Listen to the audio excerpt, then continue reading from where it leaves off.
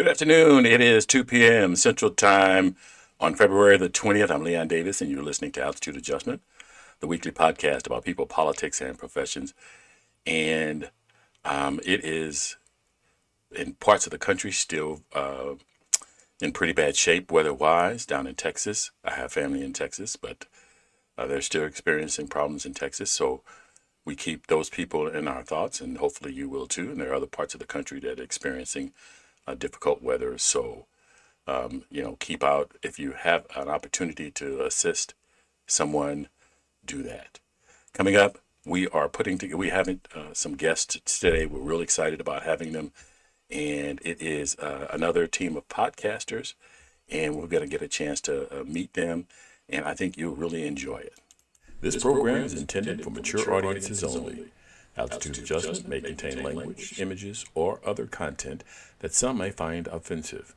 Your discretion is advised.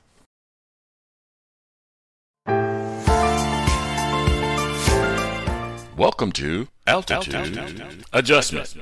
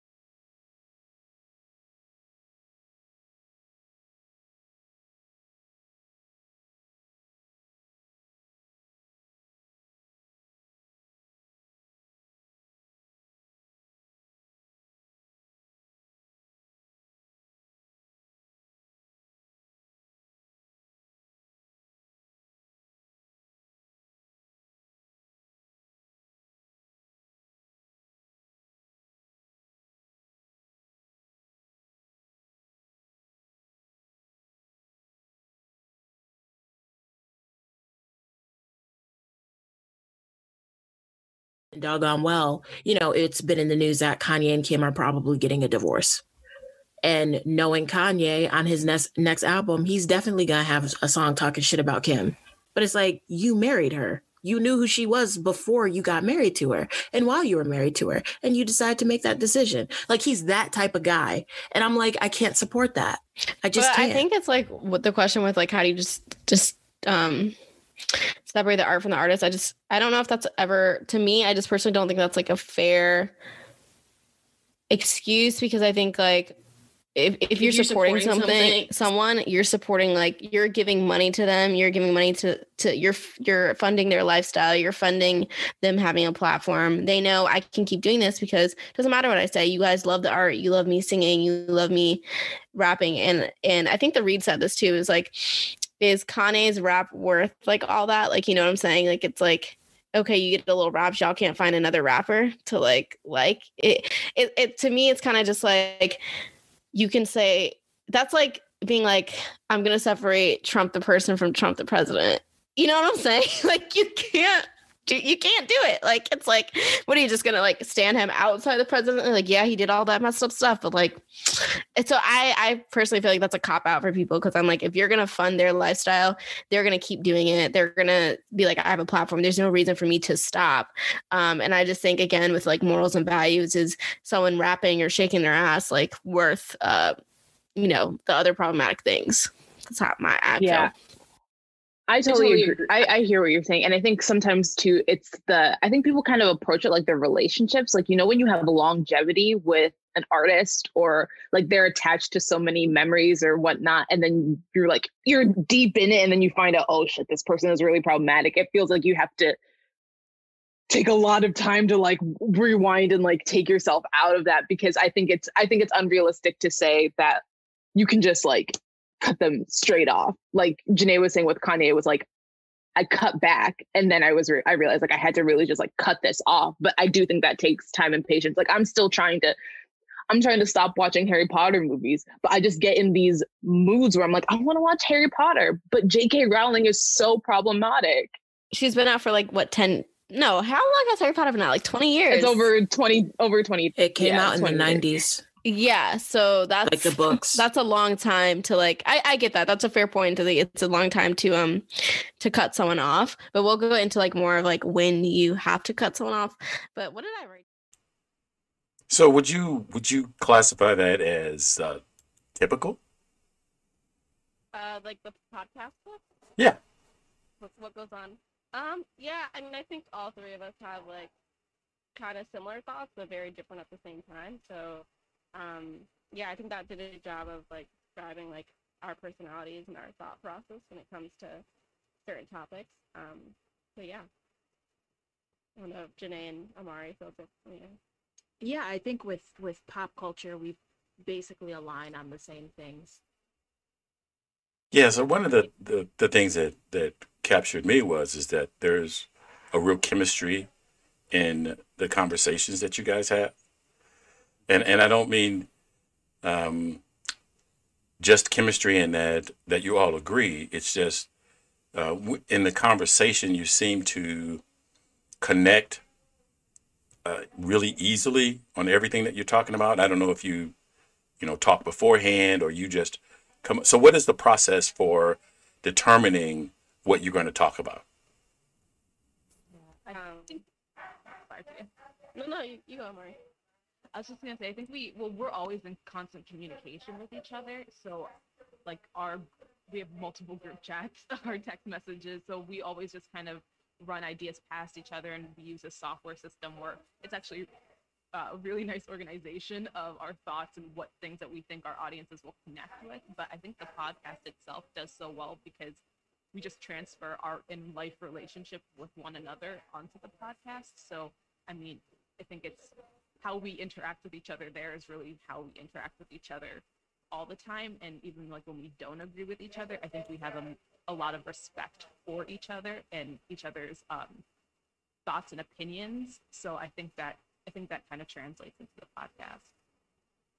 Yeah, I don't think so that clip, I guess it's different aspects, but yeah, we don't always agree on everything, but when we do it, it's not like disrespectful. So I think that's another thing too, where we all know we're not going to agree on certain things. It's just not going to happen. But I think we're all kind of like have that, I think, tough enough skin where it's like, we just know we're not always going to agree on stuff, but we are in constant communication. And then we don't talk about like, hey, I'm going to say X, Y, and Z on the show. It's usually like a natural conversation. We have like bullet points where like, okay, I want to talk about Kim and Kanye, and then that conversation just happened to be that. So I think we do a good job of like prepping for the episode, but we don't like write it all out. There's no scripts. It's just like, these are the points. Let's go off of it. And because we're always in constant communication, I think it just flows naturally. Did you want to ask a question, Warren? No, I'm just checking it in. Okay, Leonard, do you have something you wanted? Because I got a sheet this long. Because listening to some of those episodes, like I said, when I heard the first two, I thought, this is really interesting, and I could understand where you were coming from in a lot of the things that you were saying, and so I started listening to more. I listened to a lot of stuff during the week because I'm looking for guests, I'm looking for material, and all those kinds of things, and I probably listened to more of your episodes than any other podcaster. And so having you guys come on was, one of the things I really wanted to do, because I felt like when you guys talked, it was from a place of your personal experiences, but more than that, you were opening yourself up in a vulnerable way that really lends itself to better understanding yourself and people in the world around you. And so that was, what drove me to ask you guys to come on to the show. Thank you. Thank you. That's sweet. I was just the other day I was listening to a podcast. The subject, I guess, was colorism. The I defined it as people basically prejudice within a particular racial group. Okay, and I remember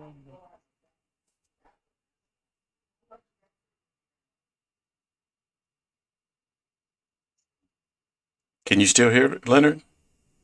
Oh, wait. Huh? Really Oh, low. Leonard. Can you hear him? I couldn't hear him. You're very low. Not really. I was thinking about where light-skinned blacks and dark-skinned blacks, how they were treating each other. That was a big thing when I was in college back in the 80s. As well as, I just remember going through campus and I was supposed to be the bad guy. At that time, the big word was a darkie. But a lot of the people were sitting in the sun trying to get their skin dark and want to put their skin up next to mine. And at times, I was a smart ass. I say, well, at least I don't lose mine. Mine stays like that. And I don't have to risk skin cancer and all that. So I found that conversation very interesting. And then some y'all said in that particular show that struck me is that the skin bleaching, color bleaching industry was poised to do about 12 or 20 billion dollars in the coming year. And I was like, what? Really? And so that was like, I had no idea. And then there was this thing about,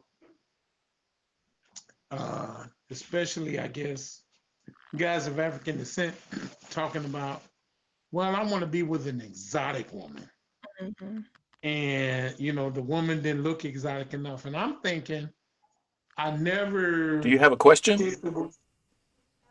We have guests, and you won't let them talk. You have a question? Okay, I was getting there. So go ahead, y'all comment on what I just said. All righty. I have a question for you though. Yeah. Did you go to a predominantly white school in college? Yes. You did? Okay. To comment though on the colorism episode, we were talking about this recently, that it's one of our most listened to episodes. And I think the colorism episode was something that we had talked about doing for a really, really long time, but we wanted to make sure that we did it correctly. We wanted to make sure we did it delicately, especially because, me and Kia have lighter skin. Amari has darker skin. So we wanted to make sure that we came from a really correct place when we did it. I won't say it was necessarily a fun episode to put together, but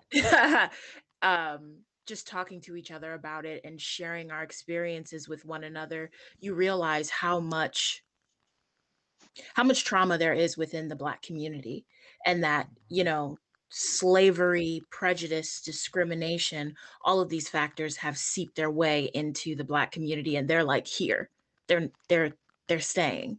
And on top of that, they're in other communities as well. Skin bleaching isn't just big in Africa. Skin bleaching is huge in Asia as well. So yeah, colorism it's a deep, deep topic. Yeah. So what was the process for you deciding that you were going to do a podcast?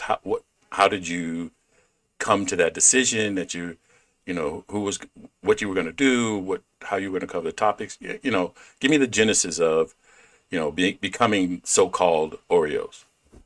Well, I think Janae is essentially at the center of that genesis, because that's how we all connected with each other. But it was really Kia and Janae who formulated the podcast itself. So I'll let them speak to that. But I definitely think, I was only able to connect through Kia before the podcast even started through Janae. So she's kind of like the link that brought it all together. Yeah, and I'll talk on that. So me and Kia worked at the same company together. They were both our first jobs straight out of college. And we would basically G-chat and talk about everything going on in the world, like every day. And I know we had probably even joked like, we should have our own podcast. And there were a group of women of color at our job who were talking about having their own podcast. From there, that kind of fell apart. Me and Kia were still kind of like, ears up, might be a good idea to do this. And then I brought in Amari and then our other friend, Rachel, who stepped down from the podcast not too long ago, because these are conversations that we have all the time. Along with me and Kia constantly G-chatting about the things going on in the world, me, Amari, and Rachel would also talk about colorism, racism, sexism. We constantly had those conversations. So we just thought it would be cool, to get together and bring it into a podcast. As far as so-called Oreos goes, the name and the concept behind it, we all got together one day and we were like, what's something that kind of links us all together, that we can kind of draw inspirations from or for episodes. And we all realized that we all come from a same background of growing up in the suburbs, being from middle-class families, so that's really how things fell into place. So,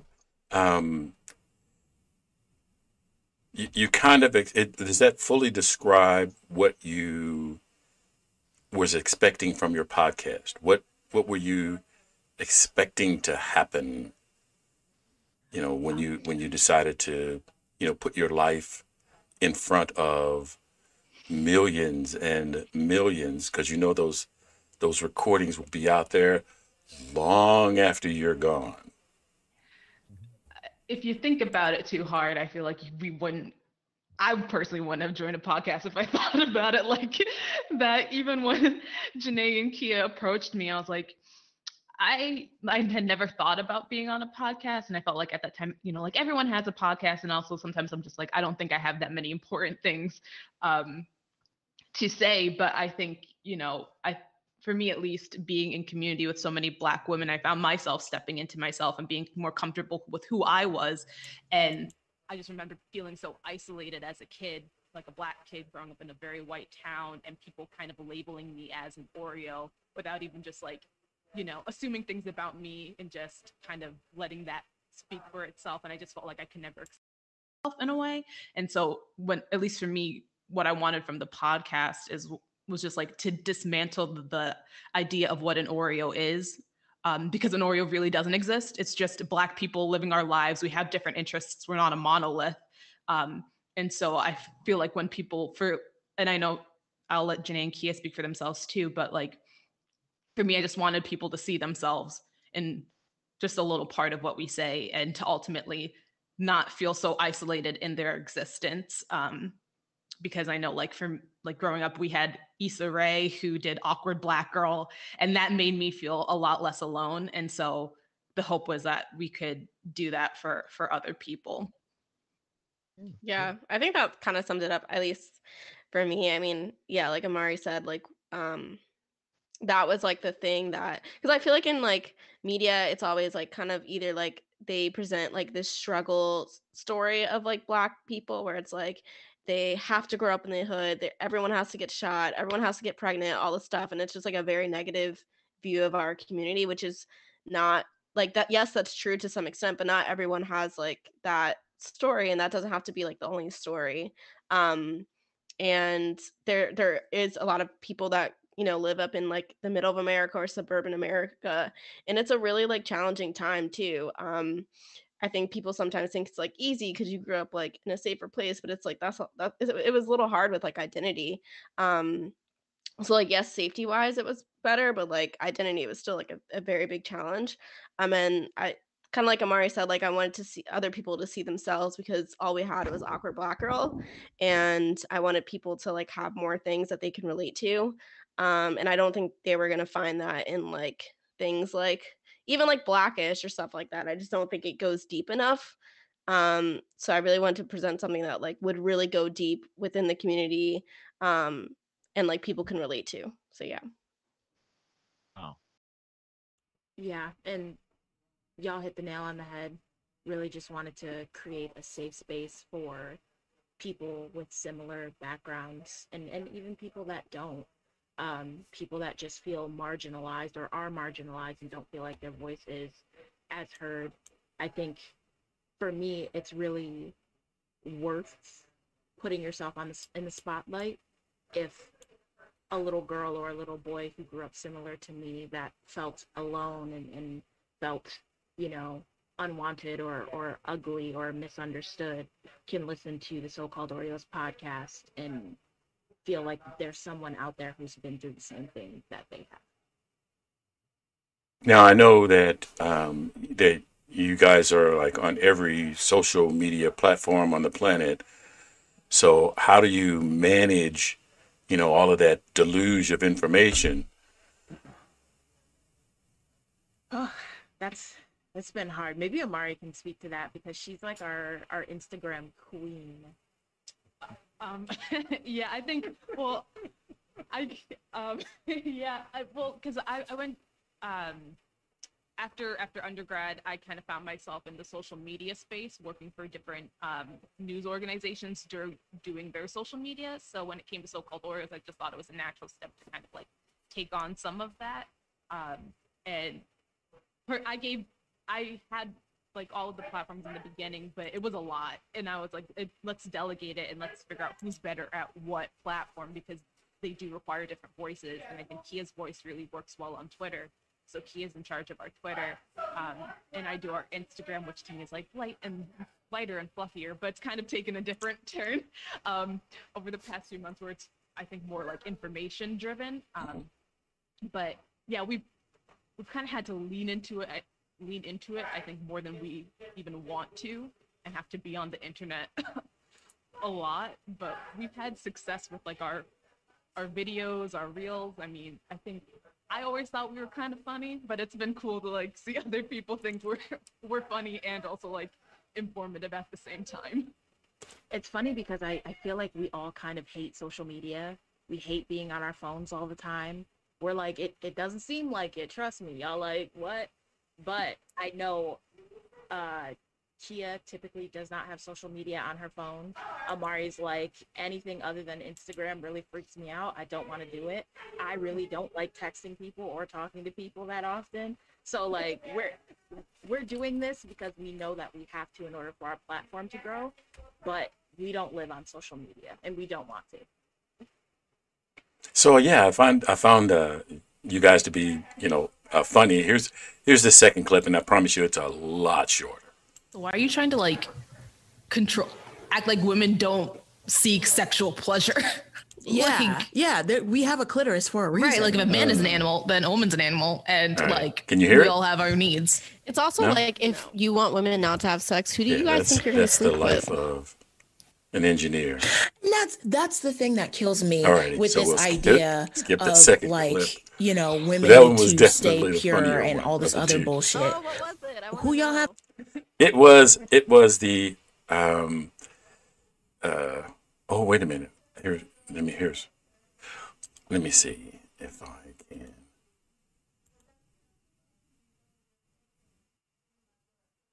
Okay. Time you get to the marriage stage and she hasn't had sex with anyone, like, so now you're mad because she ain't good at sex or she doesn't know anything about sex. It worked and earlier, it's like, so and they're I all, ran through it before, but it was the clip about Kanye and how one of you couldn't support Kanye because he was, getting out there, and so the issue became, how do you like his music?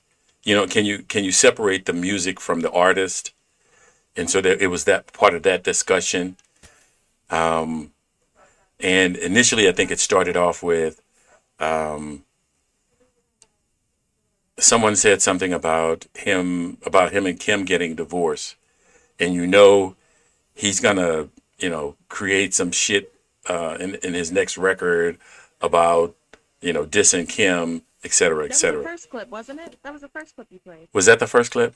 Yeah, that was the first clip you played. Okay, and then I don't remember what the second one was. That's okay. Well, I think it's funny because they just for divorce yesterday, so it's pretty relevant. yeah, I know. They just filed for divorce. We all knew it was coming. And it's also funny too because there was one other episode where we talked about, it wasn't planned, but we had talked about Kanye for a while.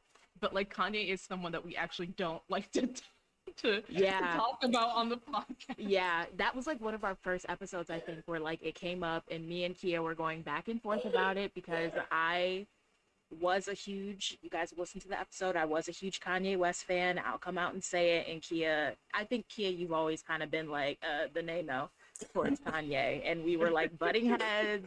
And then we were like, all right, for now on, let's not talk about Kanye because it's just very controversial. Yeah, it was the first one was the when you said the first time you talked about it, was the God thing. He thinks he's a god or something like that. Yeah. That was absolutely hilarious. Yeah, the more we like his music, the more he thinks he's omnipotent or whatever. So, I do have to ask, who was the one that decided that Halle Berry can't act? Amari. Amari. I'll say it. I'll say it either. I think maybe that was the both of us. I think Halle Berry is wonderful as Halle Berry.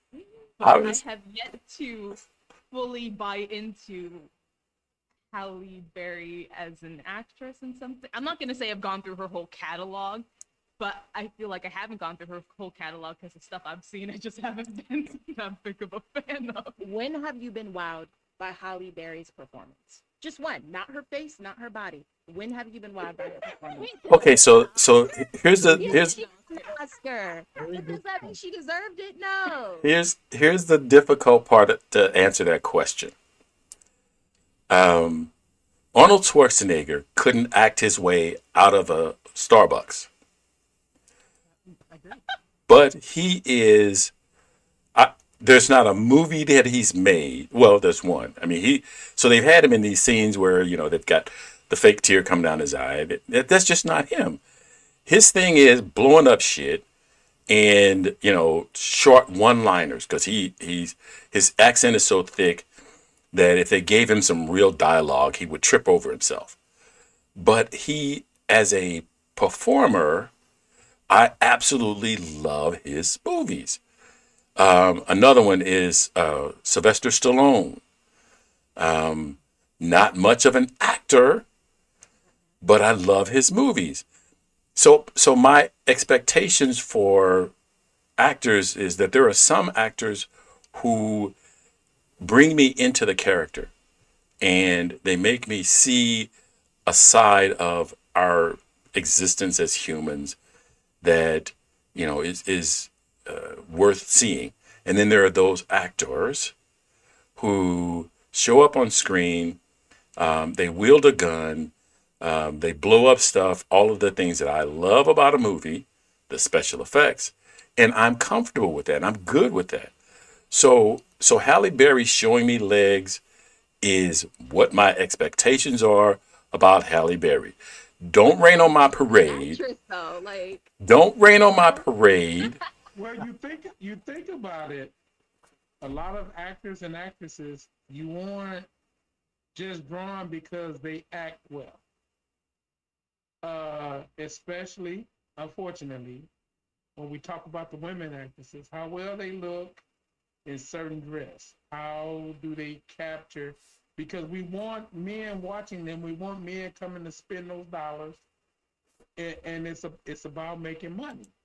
So if you say about a Halle Berry, okay, take away the body, take away the face, you know how much would you get?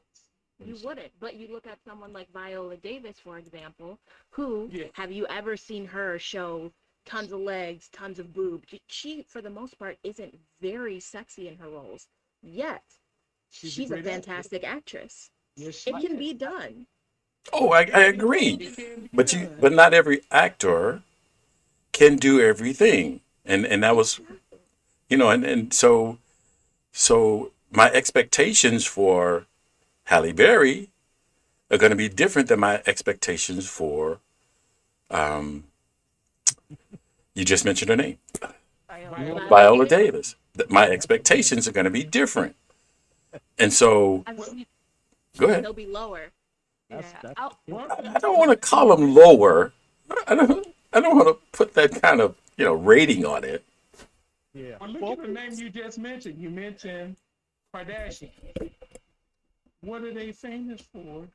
Nothing. They got all that money to appear on them shows just because their father was a lawyer on O.J. Simpson's Dream Team. I'm not mad at them for that. If the world is willing to watch that show, and these advertisers are willing to pay that money to put them on and to be what they are, so be it. Right. Kanye did, I was just gonna say, I will say there is a part of it where I do think there takes a lot of talent to get to that level without actual talent. They're like you need to know how to work the system, the mechanisms behind that. And I think that takes actual skill and talent in the way that I don't participate in the Kardashians. I don't believe in them. I don't like them. Right. But I will say the way they have been able to spin their livelihoods into this whole, this bigger than ever, I give them credit for that. I don't actually. How you like with our previous president, as Joe Biden likes to call him, the previous guy. Hate him, dislike him, love him for what you will. He knows how to play the media game. He knows how to keep himself in the media. That's what he's done. That's what he's been an expert at for the past 30 or 40 years. Right now, the media is still covering him. The media is still talking about him. Though he tried to kill about 400 people to have his way to continue. But the media still covers him. The media still talks about him. So one of the comments made by one of the listeners is that they believe that Gothika and Dorothy Dandridge were quality acting performances. Okay. Yeah, no, she was saying, they were challenging the talent aspect of Halle Berry, and so one of my favorite movies, and I thought she acted well in, was Broken Arrow with I like him. I forgot names like at the last second escape me. With the Dorothy Dandridge movie, I thought she did a good acting job of that. I even think she did a good acting job in Monsters Ball. So what were you saying, Warren? She got the Grammy for it, right? Yeah. Yeah. Just Stallone or Schwarzenegger. What do you ladies think about The Rock? Oh no! Don't talk to me about The Rock. It's funny because when you were talking about Arnold Schwarzenegger and what's the other guy's name? Sylvester Yes, Stallone. thank you. When you're talking about those two, The Rock immediately came to my mind because we know The Rock cannot act. He has no talent, but he is one of the most one of the highest paid actors and has a new show on ABC based off of his life and all these movies coming out. But it's because people go to watch The Rock. They know they're not getting good acting, but like you said, they'll know they'll get a car blowing up. They'll know they'll get some shoot 'em, bang bang stuff. And like, I can't be. I'm mad at it, but I can't really be mad at it because I understand. I understand. You know, wrestling is acting too, though, right? Oh, That's yes, true. I've watched a few WWE. It's yes. I mean, I think they have to have SAG cards or something to actually. So- I feel like The Rock, I acknowledge that he's not a great actor, but I just like him. He's like, like your uncle. This Like, this is the woman that doesn't like Halle Berry.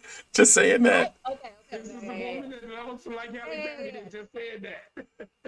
I don't dislike Halle Berry. I don't think she's a great actor. I understand. Halle Berry is so adorable to me. I love her. She has a fantastic personality. I just don't think she's the best actress. Okay. And I feel the same about The Rock.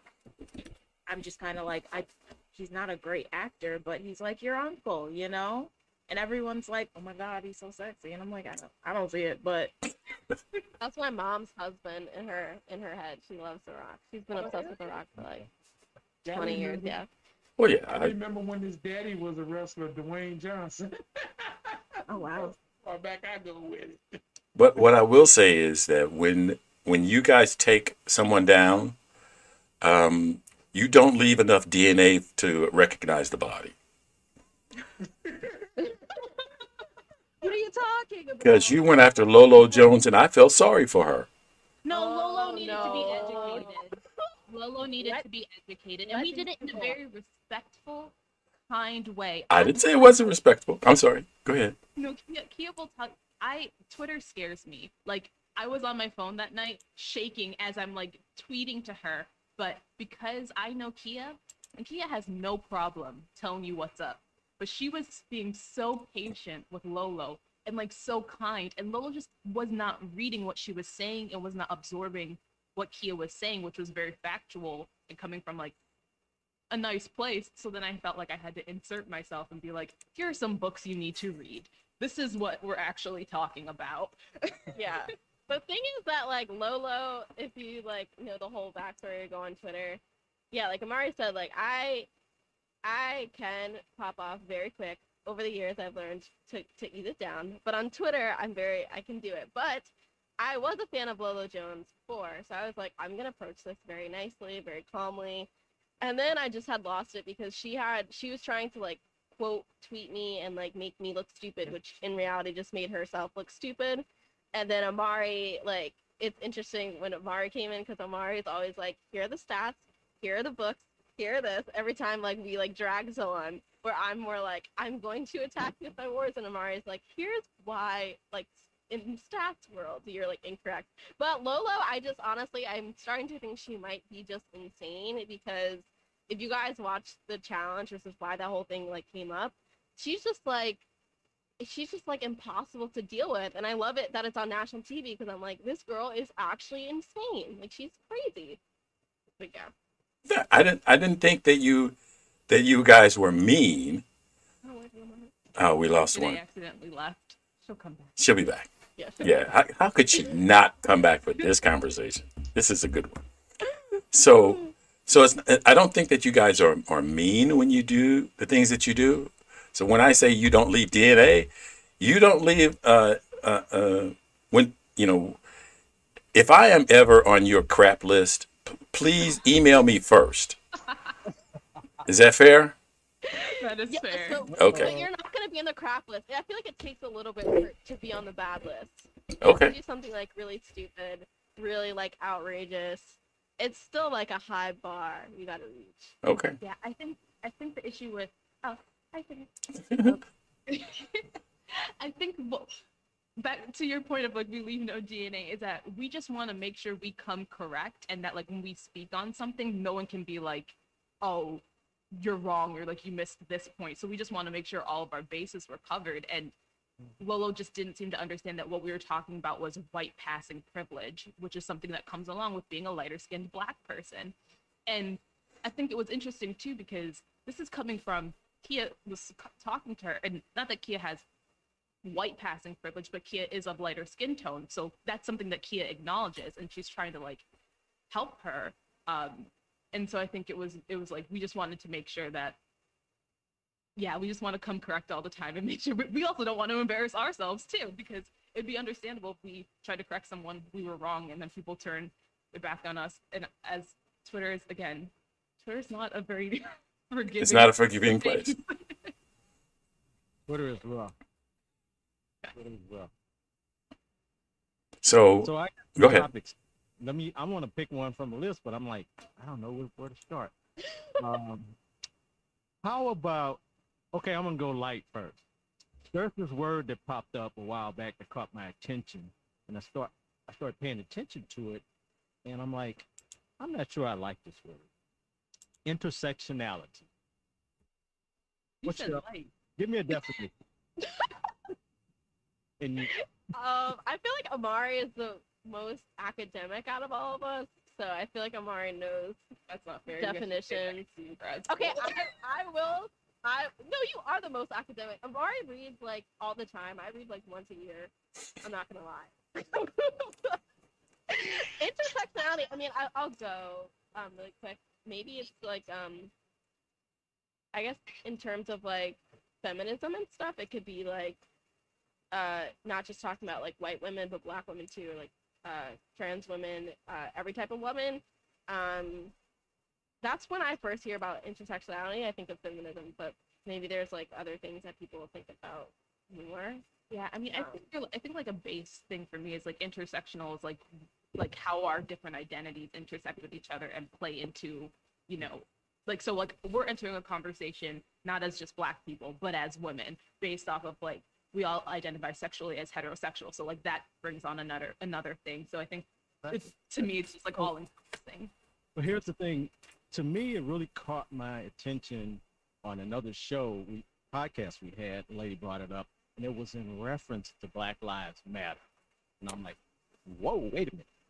Because I had to think about it.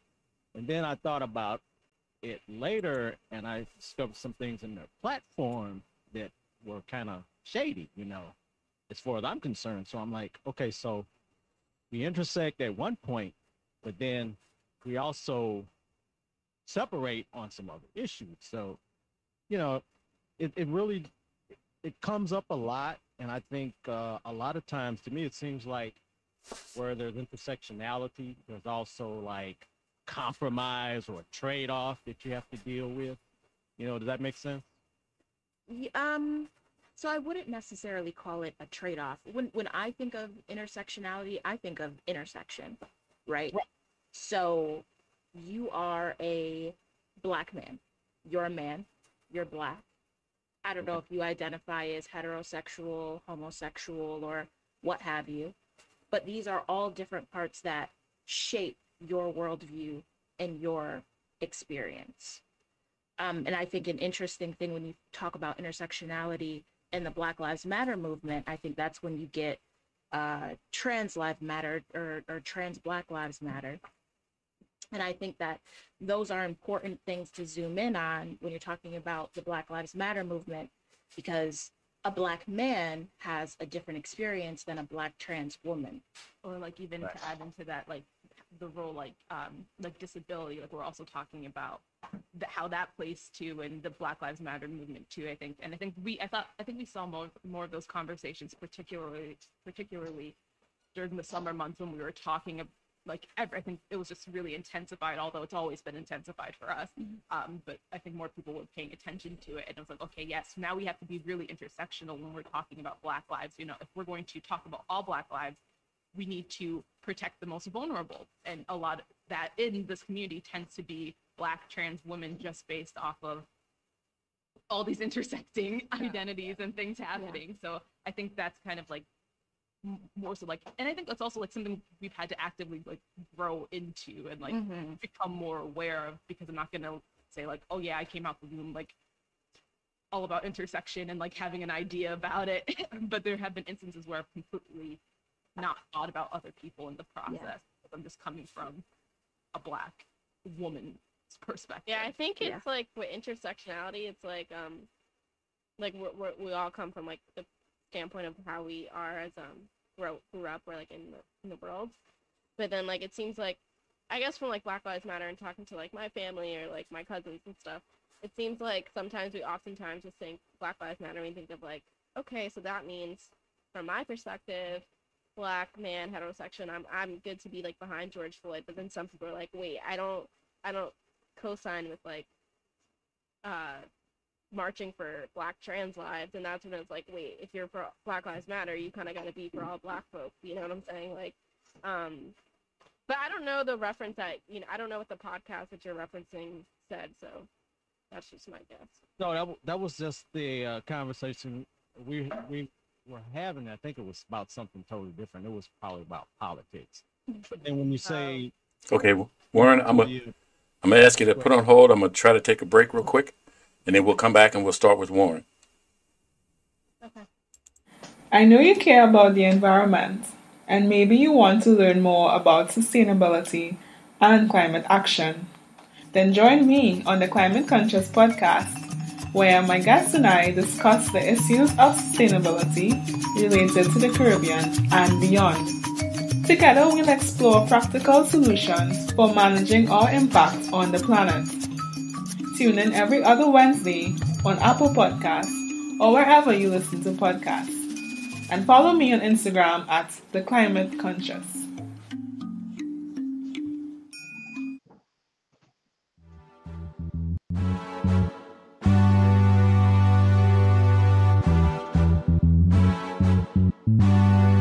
Welcome to the So-Called Oreos podcast.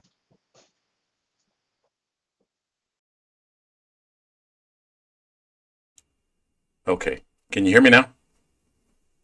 Yeah. Okay, so we'll just go ahead and start with Warren, and we'll live without the commercial break. Okay, great. I think as far as Black Lives Matter goes, I want to come back to that on another show. But another topic that was interesting, you guys for the show on that, it was interracial dating. Oh. Yeah. Ask away, sir. Uh-oh. Somebody's prepared. Who's swirling? So what was your question, Warren? I'm sorry. I said, who's swirling? Oh, who's swirling? Oh. I thought you were just saying we're swirling. Yeah. Oh, that's so funny. I mean, yeah, that we did that. So I think it was interesting because that was one like of our 2 years first, ago. Yeah, that was one of our first episodes. I will say I have only, I've dated. I shouldn't say I've seriously. I don't know. We have discussions about this, whether it's seriously you're dating. But I think I've only like me personally like participated in one interracial relationship, one interracial coupling. A majority of the men I deal with are Black men, but I've tried to open up sometimes and date from other races, and that not all of my experiences have been the best. They just vary. So currently I'm single, so no, just a chocolate swirl right here by myself. I know personally, I try to be the Rainbow Coalition. It is, if you find, you find. I've mostly dated and dealt with Black men. But I think, and it's so funny because we always talk about interracial dating and how a lot of times it always involves whiteness and how we want to move away from interracial dating involving whiteness. So that means, a Mexican and Asian couple or a Black and Indian couple, that kind of interracial dating, I think we like to focus more on and talk more about. But yeah, interracial dating is a very hot topic. So the one episode that kind of stood out to me, you don't seem to shy away from anything, and so you used to be a hoe. Oh, the hoeing episode. The hoeing It's episode. so funny. You mentioned we don't shy away from anything, but we had to bully Kia into doing the episode. We literally had to. Kia did not want to do it. Kia was like, "My parents might listen to this." I'm a very, when it comes to like even my career or personal life, I'm very, no one knows what's going on there. It's very seldom that people know what's happening. And so for me to like put, and it wasn't even that bad because people were like, it wasn't that bad. But I was like, for me, it was a lot. For me, it's a lot. Anytime I give any type of information when it comes to my personal life, I'm mostly used to just giving my opinion, which is fine. But yeah, I think like in retrospect, the word hoe, I know Amari and Janae's like dating now and like in the past, and like we're not even close to like, I feel like the hoe phase. So I think it's interesting that we did that episode anyway. Yeah, I think we were just approaching it from like I think like big thing nowadays is like reclaiming and like turning things on its head and thinking about like, okay, well, why is it always when we talk about hoes, they're in reference to women? And why is it always that we talk about women having a lot of sexual activity that makes them a hoe when we don't use that same language necessarily towards men? And so it's kind of like, I think we were just thinking about like, hey, if you want to have sex with a lot of people and do you shouldn't feel like, like you have to be labeled that way. You're just leaning into, like that sexual side of you, like sexual liberation, kind of do you. I think it was just kind of thinking about how we frame women sexual activities versus how we frame men's sexual activities, which is just, very different. Yeah. And I will say that I try to say guys for sure. Oh yeah, I do that all the time. Called hoes. Yeah, but it's important because if you're gonna go all in, like if you're gonna call women hoes, fine. If men do the same thing, we'll call them hoes too. That's how I operate. I still do think that like, although we might call men hoes, there's this weird exception to men dating around and having a lot of partners, and women don't get the same grace. Exactly. And I think all three of us grew up in a very traditional Black household where it was an idea. I know personally, it was more acceptable for my brother to be out past curfew. It was more acceptable for my brother to be going on dates and stuff. My brother's still very wholesome, but it was a known thing that like, if I went on a date and I wasn't home by curfew, hell would be paid. My brother, on the other hand, he could get a pass. And I think that that is the very traditional and very Black upbringing that a lot of women have. And I think that a lot of young Black women have to get to a point in their life where they're like, if I want to be out here, I'm going to be out here. And that's it. Because you should be able to. So let me kind of approach that topic this way. So if crap goes down while you're out after midnight, so I know you're going to chew at my heels on this one, but who is most who is most likely to be able to protect themselves? Who needs more protection? I get that it's from a protection standpoint, but there's a way to go about it too, So if it's like, if we were gonna keep hard lines for Janae, we're gonna keep hard lines for her brother.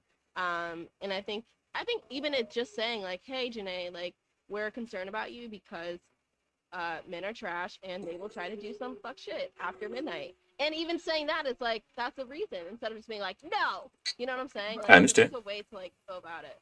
But also I think it's like, and it's so interesting, like the way we approach it too and how we talk about it's like just for your protection, but like why aren't we having those conversations to men about like how we should be, respecting like those women or certain situations. So I think it's kind of like, okay, yeah, it can be about my protection, but like how are we teaching boys to treat women and make them feel comfortable in these spaces where they don't have to feel like, they have to like, they can't go outside. I mean, granted, my dad was always, and I kind of still agree to this.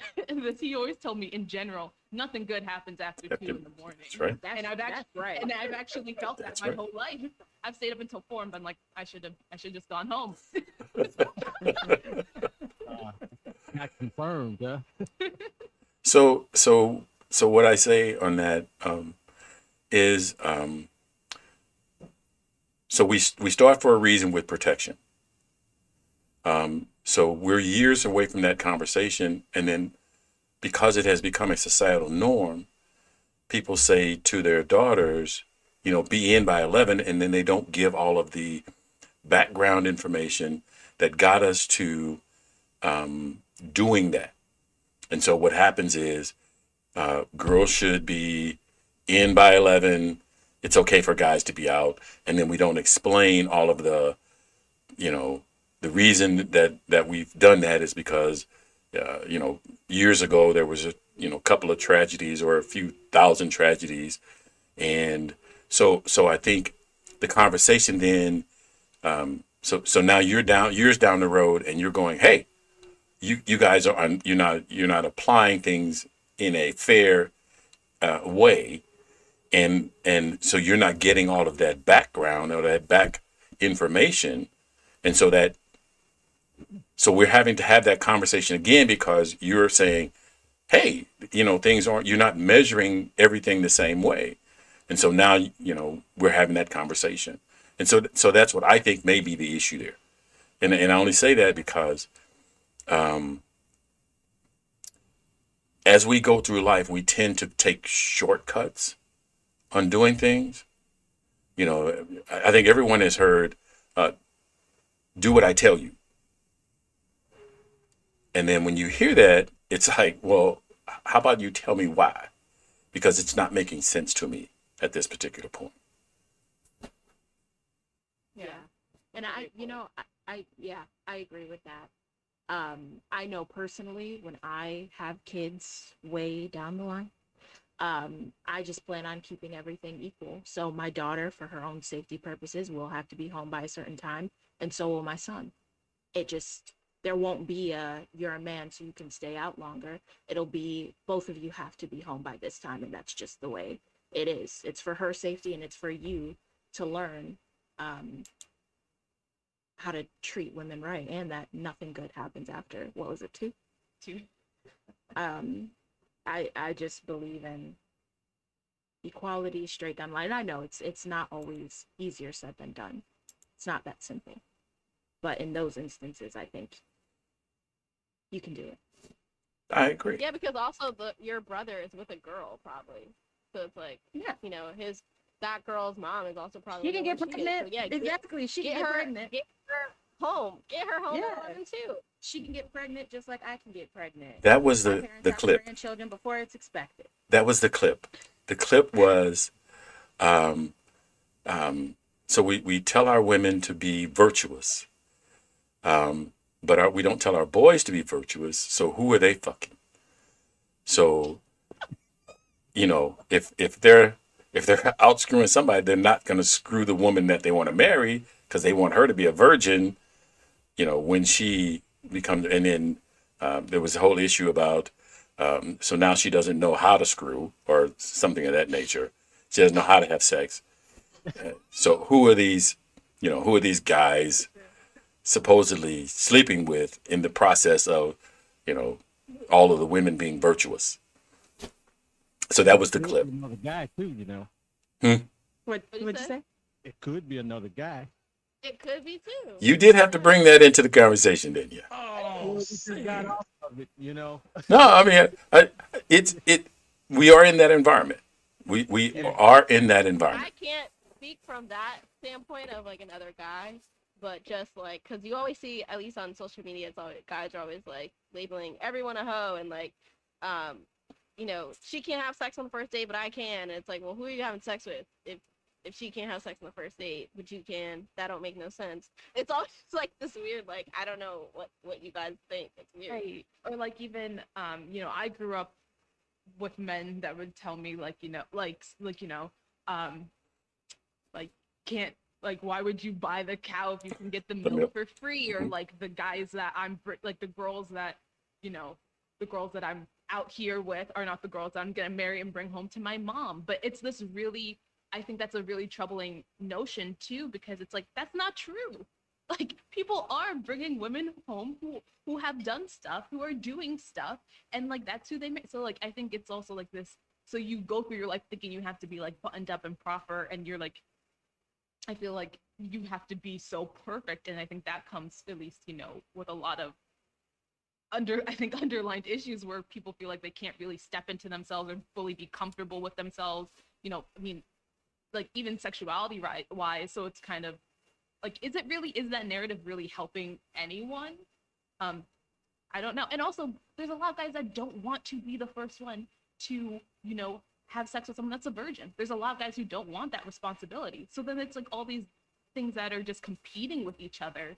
And it's like, what is it? You might as well, like, at that point, I think in high school, I was like, I didn't go anywhere because I'm like, I'm just going to stay inside. Yeah, bro.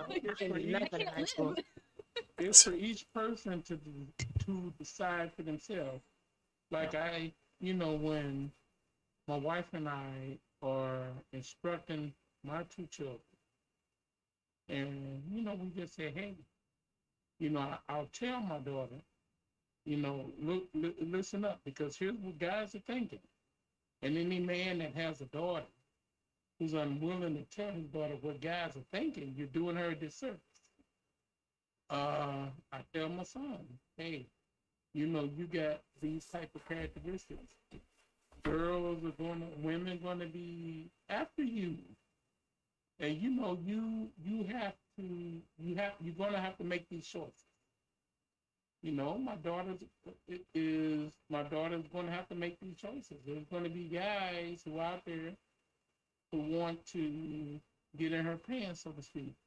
But baby, you know, don't give up your cookies before you get married. A man wants to get in your pants. Let him put a ring on your finger first, and in order to put a ring on your finger, he's got to show that he's going to be able to take care of your family. He's going to be able to put you in a house and have a car and any kids y'all have. He needs to take care of those. I tell my son, don't go out there and get along with a bunch of different girls. If you don't have no intention of marrying them, leave that stuff alone. So how do they react to that? Huh? How do they react to that? They'll say, yes, sir, daddy. Yes, sir. My son goes, oh. And I'm just like, well, he hasn't really gotten to the side of, ladies, okay. So that's fine. But so we, as a parent, I try to tell them. And it's up to me to tell them the best of what I can, if they may encounter one day. Give them the best advice that I can. I can't teach them everything. There's some things they're going to have to get out and learn. Okay, so we're getting close to the end. So, yeah, I want to say a little thing about that right quick. Okay, hold on. So let me make this. We have a comment. I want to include it. Part of our show is about getting our listeners involved, and he's made a comment, and then I'll give everybody a last comment, and then we'll call it a night. Is that good for everybody? Okay. Very good. So William Collins says, I think part of the solution would be for black women to not be accepting of male hoes or dogs. I see too many young black men making no attempt to respect or honor the black lady. So I'll give everybody a chance to comment. You can comment on anything. You can comment on that. We got that in, and then we'll call it a show. Yeah, I think the problem with that is that you're telling what black women to do, and you're not telling, okay, black women, stop being dogs. Like, why isn't it both ways? The first thing was, black women, stop accepting this. And it's like, no, how about you come correct? That's what you should be telling men, come correct. Don't tell us, don't do this, don't do this, don't do this. We're already, like, we can't do anything. Like Amari said, she's just staying in the damn house because we can't do anything. Why don't you tell men, hey, do this, come correct by black women, and everyone will be better? Because I don't see the black women manipulating people and choosing, I mean, yes, they do. Everyone does. But I'm saying more so when it comes to gender lines, it's like you don't see them dogging people out and stuff like that and being dogs. Like, there needs to be something too. It's like, how can we pick if everyone is just being a dog? You just want to pick us like the lesser of the evil. So I just think about how you frame that. That's all I have to say. To add on to what Kia said, I'll also say I think it's unfortunately, as someone who has, dated many people, I will just say it is just a characteristic of sometimes men, just in general, that aren't willing to put the work into the relationships or what women deserve. And particularly when it comes to Black women, it's not like we have all of these. I don't know.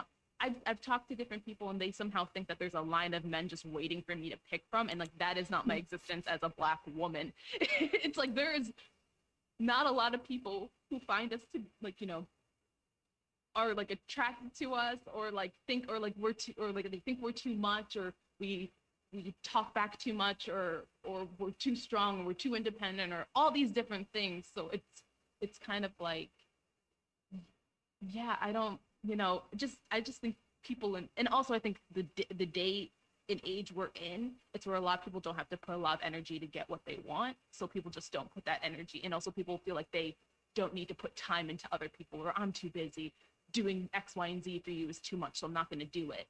And I think it's a very dangerous age that we're in, where people expect things really quickly and they're not willing to put in the work. But then you have women like us who want to, I'm not going to speak for Janae and Kia, but I mean, like, want to have families and want to be with someone and have like life partners, but just people who aren't willing to get there with you. So the pool is shallow. I mean, shallow, and I think there's like this shallowness to things nowadays, but also like no one is willing to. We talk about this a lot. You put your time into the things that matter to you, and I think a lot of people just aren't willing to put their time in, and they still expect things. Yeah, we talked about this on the last episode, actually. Oh wait, it'll air Tuesday. I was like, I just remembered I edited it. Oh, very good. Janae? Yeah, I think it's not always as simple as not putting up with bad behavior. I think there are layers on this. I think, like Amari had said, we kind of live in a dangerous time where everyone is looking for things quickly. I mean, the millennial generation, gathering information has gotten easier for us. So not only do we want to be able to go on Google and look up any question we have, we want to be able to quickly get a relationship as well. And I think it's made dating harder. And then you factor in the way Black women are viewed in society versus the way Black men are viewed in society. Black men are like the ultimate masculine male. So you have a lot of people who are like, ooh, Black men. But Black women are viewed as being very, in terms of loud, women, aggressive as well. So that makes Black women less attractive than Black men. And I think it creates this weird situation where a lot of Black women feel that they have to settle because they don't know what else is coming around the corner.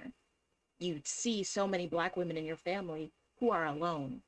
And you're like, well, I don't want that to be me. I grew up watching Cinderella. I want my Prince Charming. So I don't think it's as easy as just saying Black women don't let Black men treat you terribly. It's not that easy because none of us want to be alone. Yeah, and Amari brought up this stat too. We had a guy on our podcast, and we were talking about the stats of like when it comes to like dating outside the race and like terms of education level. And I don't know all the stats offhand, so I'm not gonna say them. But I'm just saying we discussed the stats because I think people just think we're giving our opinion, but really our opinion is based on what we live in our everyday lives. But also there are facts like saying like Black women are the highest educated in terms of like women when it comes to the Black race, like versus and yes, also I just want to make the point that's not Black men's fault because there's systematic stuff where the government is trying to police Black men and jail them and incarcerate them so they can't get an education. So it's like there's systematic things where it's like we're not just saying it just to say that like there's systematic racism, and that's just that it sucks because Black men are incarcerated, and then Black women you have no one because the government's trying to incarcerate Black men. Yeah. So there is a system in place. There's a system in place to break up Black families, and it's working, unfortunately. And I think a huge part of this platform for us is talking about those feelings and airing out those feelings. And it's hard. It's meaty stuff, but it's hard to examine it and talk about it and live it. Last comment, Leonard? As far as that, we have to teach our Black boys about how to treat women, period. We have to teach our ladies, our girls, how to be ladies. And you can't do one without the other.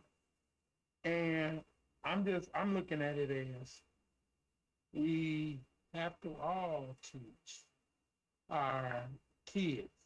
We have to teach our young boys how to be men. Because, you hear men get up and say, yeah, well, let her do it. It's women's live. I'm not from that era. I was taught that as a man, you have to get up and go to work every day. You are the one that's supposed to make sure your wife and your children are in something stable home. The man is supposed to get up and go to work every day and do the best he can to provide for his family. And, as a father, you're supposed to teach your boys how to treat women and teach your girls about, okay, here's the way you have to be around these men, because there's a lot of no good men out there. And so there's a lot that the man has to teach his family. And you have to be an example of their teaching. I can't teach my boys to treat women, and I'm doing everything under the sun that God told me not to do to my wife. I'm doing that to my wife. I'm around drunk all the time. I'm around, every time my son sees me, he see me with a different woman. His mama sitting at home. Okay? Last comment, Warren? Yeah, okay, well, I grew up in the 70s, and so back then, like, the milk was flowing free. I mean, it wasn't no thing. And all of that stuff about, the values and stuff, teach your daughter, that came later in life for me. So having raised two daughters, I had to kind of adjust my thinking in reality. But, it made it a little more complicated. But I think society is changing. We're constantly morphing with our values. And then the thing about the shortage of Black men, I get that, So we're constantly adjusting to different scenarios, different data, But I think the Black family is key to our survival. And I'm talking about the nuclear Black family, that some groups want to come after. And I'm going to leave it at that. Okay, so I'm going to give you ladies a chance to tell everyone how to hear you, how to get a hold of you. It's the So-Called Oreos podcast. We are available on every single podcast platform. So that's Spotify, Apple, Google Play, SoundCloud, wherever. You can email us if you have comments, or we love to hear feedback. Any type of feedback, you guys, even if it's a mean comment, we'll take it. And that is, you can email us at socalledoreos@gmail.com. And we're on all social media platforms except TikTok, and that is at So-Called Oreos. Amari does a really good job with their Instagram. It's very educational, it's very funny. And I handle Twitter, and I try to be funny. And and YouTube too. You can see us you can see us like recording on YouTube. So yeah. So I want to thank you very much for the team. This has been educational and very much fun. I really do appreciate you coming on. There's an open invitation anytime you want to come back. There are so many topics that you guys talk about that we obviously couldn't cover them all today. And like I said, we really appreciate you, accepting our invitation. I have always, or said since I've started creating podcasts, the change in the internet has allowed each one of us to be able to have a platform, have a bigger voice. And I encourage people to, when you're channel surfing through 600 or 300 channels, that you look at some of the independent independent artists creating. And as you can tell, these young ladies create a very mediocre podcast and just giving you a hard time. They create a great podcast. I was like, wait, is mediocre something else? When you didn't respond, I said, well, maybe I ought to clean that up. You were supposed to go, hey, no. So anyway, they create a great podcast. I think you will be informed and entertained. And I want to thank you very much for joining us today. Everyone, have a great evening. Thank you for having us. Thank you. That concludes this episode of Altitude Adjustment. And thank you for listening. This podcast is streamed live on YouTube and Twitch.tv and is designed for listener interaction. Visit the website, thelionsdenstl.wixsite.com/home to join the discussion. The audio version of Altitude Adjustment is available where you get your podcasts, including Stitcher.com, the iTunes Store, and the Google Play Music Store, to name a few. Remember that the internet is powered by your likes, shares, and comments.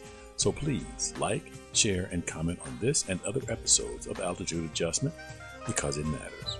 And as always, look out for the other guy because they may not be looking out for you.